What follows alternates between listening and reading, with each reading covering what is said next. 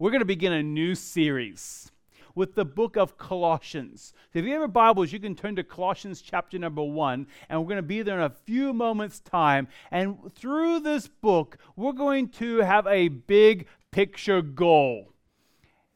To discover our identity is in Christ alone. To discover our identity is in Christ alone. There's so many different things that are vying for our attention that we can begin labeling ourselves as here's who I am. This is the thing that defines me. My car, my job, my education, my family, my children. You begin thinking through all the different things that define you, and people can easily categorize us in certain ways. As soon as they see us, they instantly categorize us in certain ways, and that's totally natural.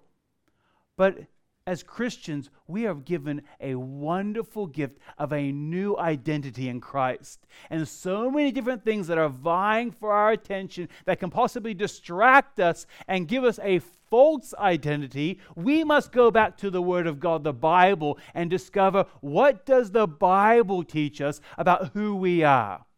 And of course, the beautiful thing is we are given a new identity in Christ and Him alone. And so this year, as you begin this year, you may have woken up this morning and thought to yourself, this year I'm going to ...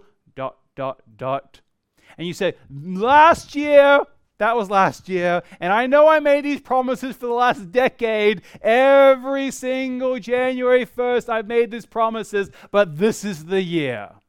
And granted, we look at that and go, we'll fail by January 2nd. Well, how about we at least start today and say, today I'm going to determine to discover my identity in Christ alone. In the book of Colossians, chapter number 3, verse 1 and also in verse 10. Now, the whole passage talks about this, but I'm just going to summarize. It says this: if you have been raised with Christ, seek the things that are above where Christ is. Put on the new self, which is being renewed in knowledge after the image of its Creator.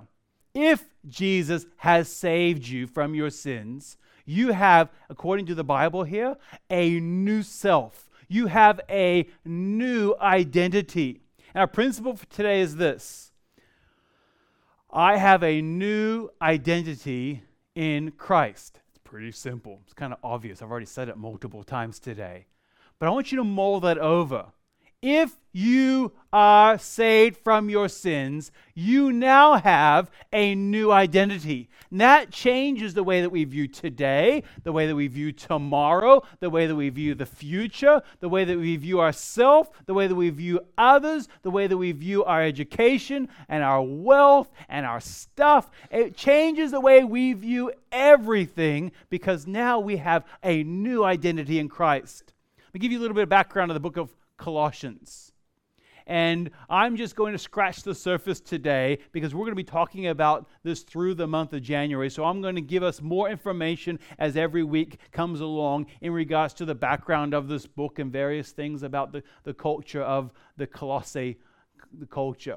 But let me give you a little bit of background. This book was written around AD 62 by a man named Paul, the Apostle Paul.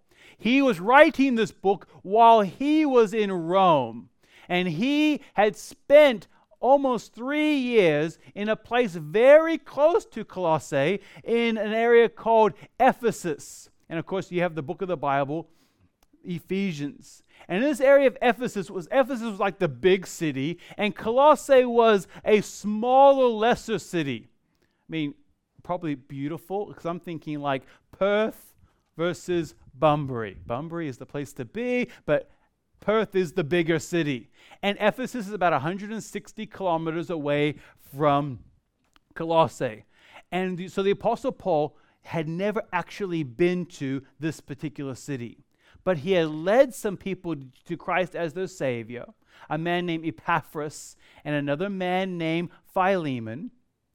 And they had come back to their city, and with others started a church, and that church was thriving, and this man Epaphras comes up to some issues, and there's some problems within this church in Colossae. So he goes to Rome to go back to his mentor Paul and explains what's taking place. So Paul, in response, writes this letter to these people. And what these people were struggling with was actually something that looked very spiritual. And I'm going to explain this in a little bit. A belief system called Gnosticism. And they were taking the Greek philosophy, and they were taking Judaism, and they were taking Christianity, and as far as Jesus Christ, and they're trying to put it all together. But of course, Jesus Christ and Him alone doesn't really match up with all these other philosophies. They were having some struggles within this church. So the Apostle Paul writes this letter. And it's a concise letter of only 4 chapters, but it's very focused. And the overarching theme of this entire book is the preeminence of Jesus Christ. Jesus Christ and Him alone. Not Jesus and Gnosticism or Judaism or even Jesus and religious practice. It's Jesus Christ and Him alone for our salvation. I'm going to read Colossians chapter 1, verses 1 through 8. You can follow along in your Bibles. And if you have your bulletins, you'll see the message notes there, and you'll be able to follow along. It says this: Paul, an apostle of Christ Jesus by the will of God, and Timothy, our brother, to the saints and faithful brothers in Christ at Colossae. Grace to you and peace from God our Father. That's a pretty standard greeting from the Apostle Paul. Now remember, the Apostle Paul, he had never been to Colossae. So he's writing to strangers. So he writes and gives a greeting and says, this is who I am. Hi, I don't know you. But he goes on in verse number 3, and he says, we always thank God, the Father of our Lord Jesus Christ, when we pray for you. Since we heard. See, they had a wonderful reputation, and the Apostle Paul had heard of this. He goes, I don't know you personally, but I've heard about you. And what does he write? He says, since we heard of your faith in Christ Jesus and the love that you have for all the saints because of the hope laid up for you in heaven. Of this you have heard before in the word of truth, the gospel, which has come to you, as indeed in the whole world it is bearing fruit and increasing, as it also does among you, since the day you heard it and understood the grace of God in truth, just as you learned it from Epaphras, our beloved fellow servant. He is a faithful minister of Christ on your behalf, and has made known to us your love in the Spirit. Paul didn't know these people personally, but he's writing them a letter and saying, I've heard about you. Now, you may or may not care for our prime minister, but if Mr. Albanese was to write you a letter and to say, hi, this is Prime Minister Albanese, I don't know you, but I've heard about you. I've heard about the things that you do. I've heard about your faith and your love and your hope, and it's causing me great joy. That's a similar thing that's being written here. Someone that is respected and honored by these people is writing them a letter and saying, I've heard about you, and I want to give you some insight into your life. And I also want to give you some encouragement, because they had, and here's our first point, reputation. They had a wonderful, positive reputation. Their reputation was, it says there, since we heard of your faith in Christ Jesus and of the love that you have for all the saints because of the hope laid up for you in heaven. We all have a reputation. Something I personally very much enjoy is when I meet people that have heard of Southwest Baptist Church, and they go, I hear some good things are taking place there, or I hear that you are helping people. One of our joys is to serve in our local schools. We serve at Dial-Up College, which is 400 meters that way across the ovals. And we serve there alongside Emily, the chaplain. We get a certificate at the end of the year, which I received, which I have one for Kayla and Catherine. I forgot it in my car. But I have the certificate, and it says, "Thank you very much for your work." And we as a church, we sponsor various things. And one of the things we sponsor at Dial-Up College is the Year 12 Graduation Awards. And we sponsor one of the awards. And I received a letter last week from one of the students, a very simple letter saying, "Thank you so much." And what he wrote in this letter was actually so encouraging to me. It was a very simple letter saying, "Thank you so much for your support and for the cash that we gave for the award that he earned." But he says, "I'm going to use this to buy clothes. And whenever I wear that tie, I'm going to think of you." First of all, well done, young man. That's a good letter to write. The other thing is, that's tremendous, because when you remember something, it has a reputation. And quite honestly, I don't disbelieve him. Whenever he wears that tie, hopefully it's a nice one, that he will remember who helped him buy that. And a similar thing is exactly what takes place here. This church had a reputation, and it was a positive reputation. It began with, first of all, faith, a reputation of faith. Since we heard of your faith in Christ, we all know that faith is only as good as the object of our faith. We're not called to sit there and cross our fingers and just hope and hope. This is something that needs some substance behind it. And it specifically says there, it doesn't say, "Since we heard of your faith," full stop. It says, "Since we heard of your faith in Christ Jesus." That right there is the key. Since we heard of your faith in Christ Jesus. When I asked those who were up here for baptism, I asked them that very specific yes-no question, which they all enthusiastically answered yes. I specifically asked the question, are you trusting in Christ alone and Him for your salvation? That right there is a key, and that's exactly where they found their faith. It wasn't in their society. It wasn't in their good works or their heritage or even in their finances or their religious practice. It was in Jesus Christ and Him alone. The opposite of faith in Christ is faith in me, and you can personalize that for yourself. What's your reputation? Is your reputation one that when people see you from the outside, they go, "That person knows Jesus Christ. That person is a follower of Jesus Christ." Or they go, "That person, I don't know what they believe." Or that person is a follower of themselves. I said earlier that I'll explain Gnosticism, and I'm just scratching the surface of this belief system. And the word Gnostis is literally to know. You may have heard of a person who is called an agnostic. And an agnostic is the opposite, a person that does not know. And specifically in reference to a person that is not an atheist, as in they don't believe there is no God. They just don't know if there is a God or not. A Gnostic is different. They believe that, in fact, I'm just going to read what it says from a lady named Elaine Pangels, who wrote a book, The Gnostic Gospels. And it says, this is Gnosticism, emphasizes personal spiritual knowledge. Notice that, personal spiritual knowledge above the orthodox teaching, traditions, and authority of religious institutions. It goes on and says, Gnostics consider material existence flawed or evil and held the principal element of salvation. In other words, the foundation of their salvation is based upon direct knowledge of hidden divinity attained via mystical insight. We actually see that really common in our world today. People that have faith in themselves, faith in their feelings, and they, as a result of that, look incredibly insightful, incredibly spiritual, but their faith is ultimately in their own spiritual knowledge, not in Christ and Him alone. These people not only had a reputation of faith, they had a reputation of love.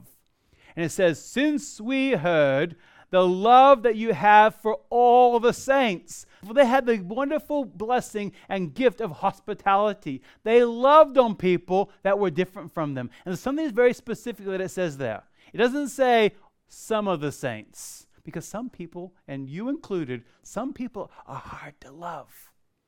And some people are different than us. And it's so easy to love when everyone gets along and everyone's happy. But what happens when people are different? Here we see in the book of 1 John chapter 5, verse 1. Everyone who believes that Jesus is the Christ has been born of God. And now we're given an action. And everyone who loves the Father loves whoever has been born of him. We are called not just to love God, we're called to love others. And that's what we find there in that passage. These people had a reputation of that. And they were called to love and care for people that were very different from them. And this culturally was totally opposite of what the natural culture was, both in the Jewish side, but also in the Roman side. These two things were totally, you would never associate one with another. And in the book of Colossians, chapter number 3, verse 11, there's a similar passage in the book of Galatians, chapter number 3 as well. Colossians 3:11 says, there is not Greek and Jew, circumcised and uncircumcised, barbarian, Scythian, slave free, but Christ is all and in all.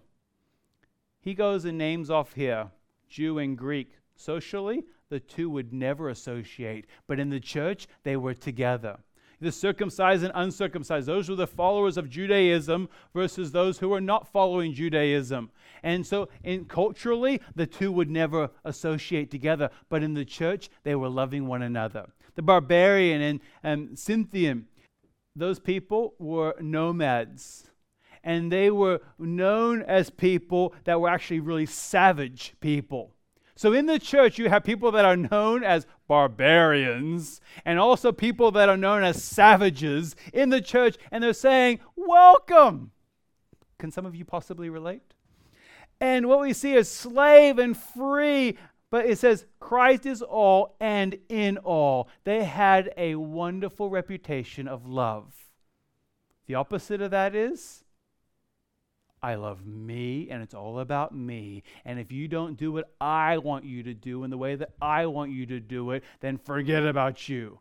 And that's a great way to start division within a church. And they had a reputation of faith. They had a reputation of love. But they also had a reputation of hope.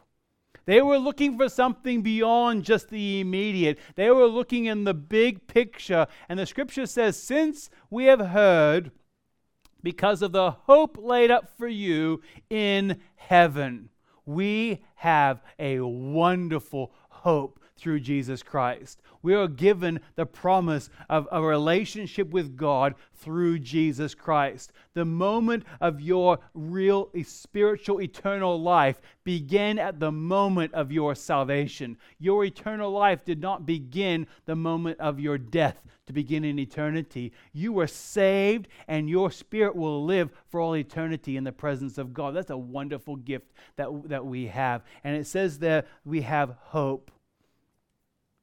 1 John chapter 5, verse 13. And I like to use this verse when speaking with people to explain the reason why the entire Bible was written. And it says, I write these things to you who believe in the name of the Son of God. Here's the key, that you may know that you have eternal life. We have a hope in heaven, and that hope in heaven is based upon our relationship with God through Jesus Christ. What a wonderful gift that is. So these people had a reputation. They had a reputation of faith, a reputation of love, a reputation of hope. And the Apostle Paul, who's writing this, I can see this being very personal to him. Because as he's writing this, he can recognize the change in these people. See, he would have understood as a man growing up following the Jewish faith, he was referred to as a Pharisee, and as a Pharisee, he was a religious leader. He followed the law. He would have memorized the scriptures. He would have been taught all about the law, and he followed it to the absolute T, and then some. He described himself as a Pharisee of the Pharisees. And so as he's looking at these people, he's recognizing they have a wonderful reputation and God's done a work in their life because they have faith and love and hope. You see, the Apostle Paul, previous to him coming to know Christ as his Savior, he had faith. He had incredible faith, but it was based upon his works.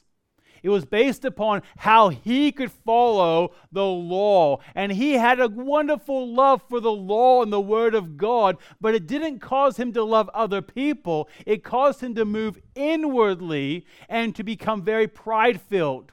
As opposed to welcoming people that were different than him, he would oppose them and push them to the side. The Apostle Paul understood this. He had a hope that was based upon his heritage.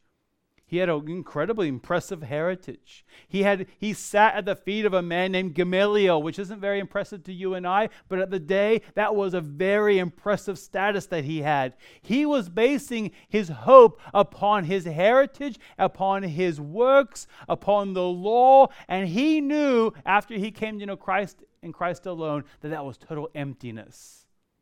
And now he sees that in other people when he writes and says, I've heard some wonderful things about you, how God is making a difference in your life. As we move forward into 2023, we all have a reputation. We want to turn that around with some expectation. And that's our second point, expectation. What are you expecting in regards to your faith and love and hope in the next 12 months? I'm awkwardly pausing for effect because I want you to think about that for a moment. Because the beginning of the year, we have lots of hopes and dreams, and some of you said good riddance to 2022, and I can't wait for the fresh start. And I know that it was just a click of the clock. Nothing physically has changed. But we have an opportunity now to have some expectation of God, can we be different this year?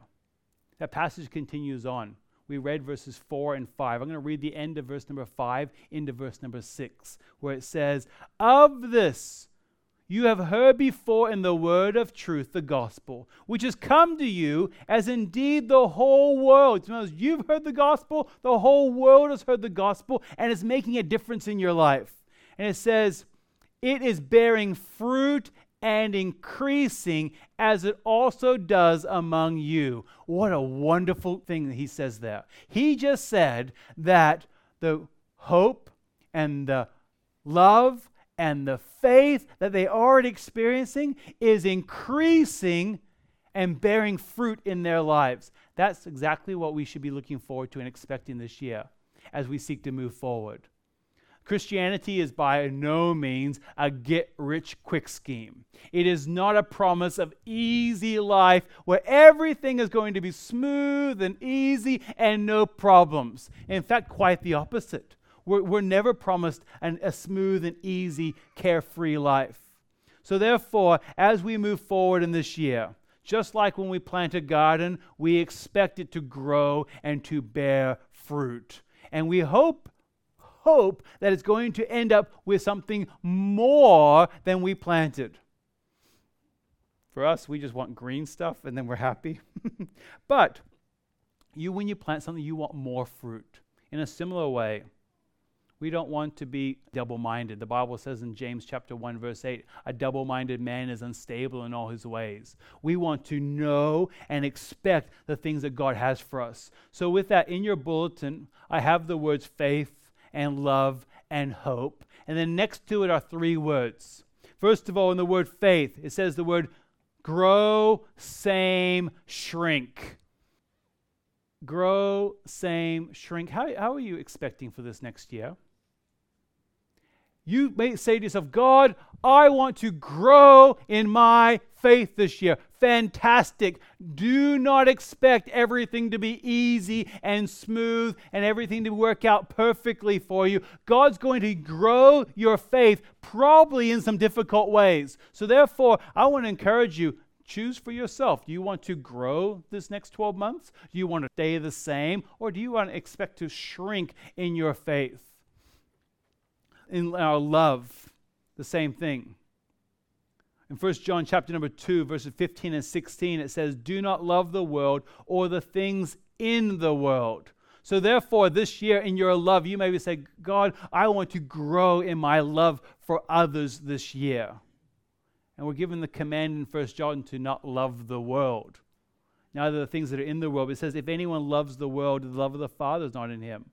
Now, it's not saying, that's not talking about other people. It's talking about putting on and being like the rest of the world around us. We're called to be different. We're called to be light in through our love. And it says in verse 16, "For all that is in the world, the desires of the flesh, the desires of the eyes, the pride of life, is not from the Father, but is from the world." We're also called and challenged to grow in hope.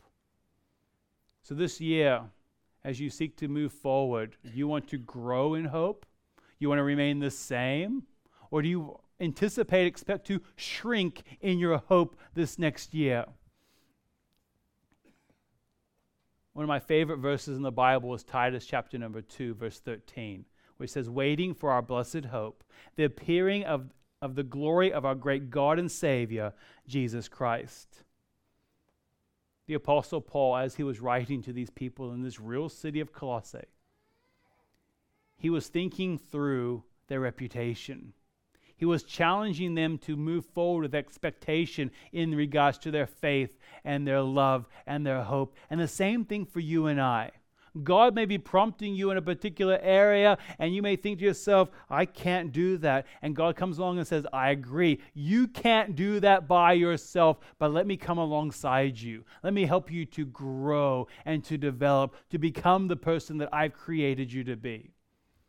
Almost 150 years ago, a lady named Frances Havergal wrote a well-known hymn called "Take My Life and Let It Be." As I was preparing this message, this song popped into my mind and I started humming it. Then I thought to myself, I wonder what the background of this song is. The night that Frances Havergal wrote this was February 4th, 1874. She was in a house with 10 friends. And the way the story is told, she says, "I have been praying for these 10 friends for a long period of time. Some of them were very far from God and did not know Christ as the Savior. Others did know Christ as the Savior, but they were not living for Him." And she said, God was working in my heart as I was praying for them and saying, "God, will you help me to," in a very real way, I'm adding to the story here, "to grow in faith and love and hope."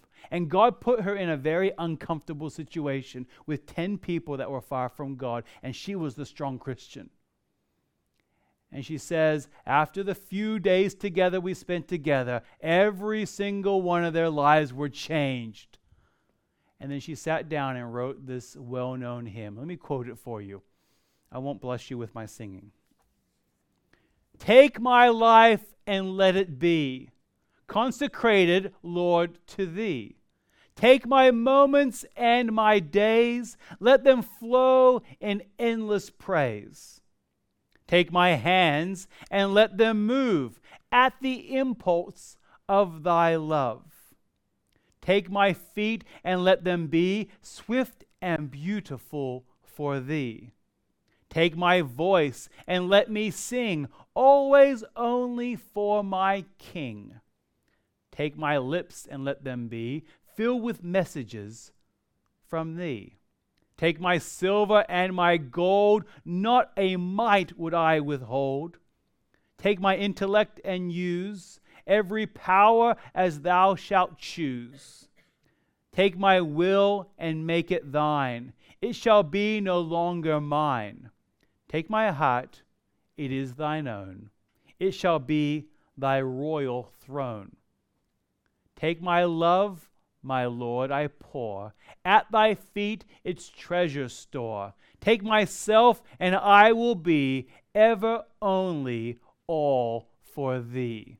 Almost 150 years ago, a lady sat down and wrote those words after she lived out her own faith and love and hope, and saw other people's lives changed as a result. And that was her prayer at the end of this. Let me encourage you as we start 2023. This could be the very best year of your life, or it could be some of the most difficult days of your life. But that doesn't change the fact that we can all grow in our faith and our love and our hope this year. Imagine how different our church can be if we just simply, each as individuals, live this out.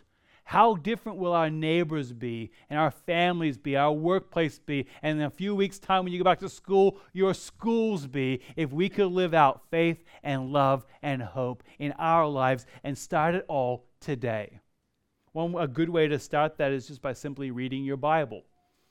In your bulletin, there's a QR code for a Bible app that you can download onto your phone. I started my own this morning, a one-year Bible reading plan. Let me encourage you, get into God's Word, something systematic, and help you dive into God's Word to help you to grow in faith and love and hope.